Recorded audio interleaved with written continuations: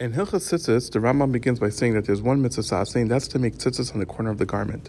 In Perek Aleph, the Rambam discusses various halachas about the making of tzitzis. The Rambam begins by saying that this group of strings that we make at the corner of the garment is called an anaf, and this anaf we call love and white because we don't have an obligation to dye it any color. We then take another string of wool, which is dyed in the color of the heaven, a kind of blue, and we wrap it around these group of strings. And this string is called chelas. So there are two separate commandments inside this mitzvah. One is to have the chelas, and one is to have this group of white strings. If one has the group of white strings, they still wear it, even if they don't have the tchelas. And similarly, if the white strings fell off, they still wear the tzitzis if it has the tchelas. Even though they don't hamper each other, nevertheless, when one wears tzitzis that has these two things, they're still doing just one mitzvah. The Rambam continues and explains how one makes tzitzis. We go to the corner of a garment, and we go from the corner no more than 3 finger breadths away, and in a hole, we make a hole there, and we insert 4 strings, and we then fold it over so that we have 8 strings in total. The minimum length for these strings are 4 finger breadths, and then they could be as long as an am or 2, and that's okay. We then take one white string and we wrap it around all of the strings together. And then we take the string of tchelas and we also wrap around all the strings once. And then we continue doing this again and again. Altogether, the Rambam says that there should be at least 7 wrappings around and not more than 13. And this is the mitzvah min ha-mufchar. But if a person just did one, they're kosher. The ideal symmetry is to have all the wrappings around to take up a third of the strings of the tzitzis, and the rest of the tzitzis to be just the strings that are flowing freely.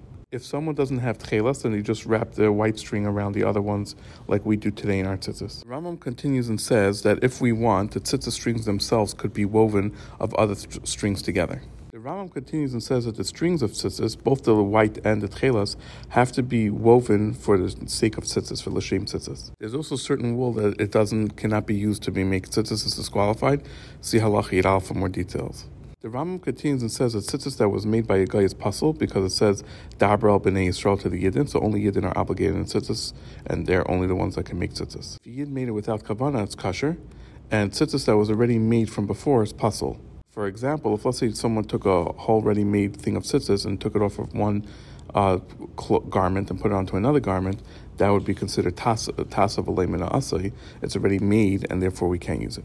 The principle of tas of alei min ha'asai means that we have to actively make something and not use something that's by default created from before. Similarly, if someone made tzitzis that connected 2 corners of a garment and then he cut them in the middle to effectively make tzitzis, that's also a problem because it's supposed to be tas of alei min ha'asai. If a person placed one group of tzitzis on top of another group of tzitzis, if he had in mind to take away the first group of strings, then he just unties the first ones or cuts it and it's kosher.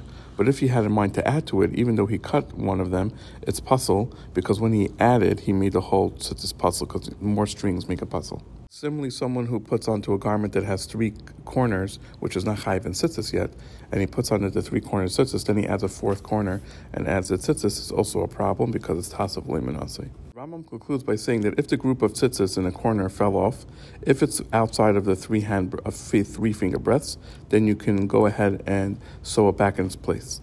But if it's within 3 finger breadths, you cannot sew it back. In another scenario, if the hole became bigger and got closer and closer to the edge of the garment, even if there's just 1 thread left, it's still kosher. Additionally, if the strings of tzitzis themselves became shorter and shorter until there was only left that you can make a 1 loop with the actual string, it's also kosher. If, however, a string got cut all the way back down to its root, even if it's just 1, it's pasul.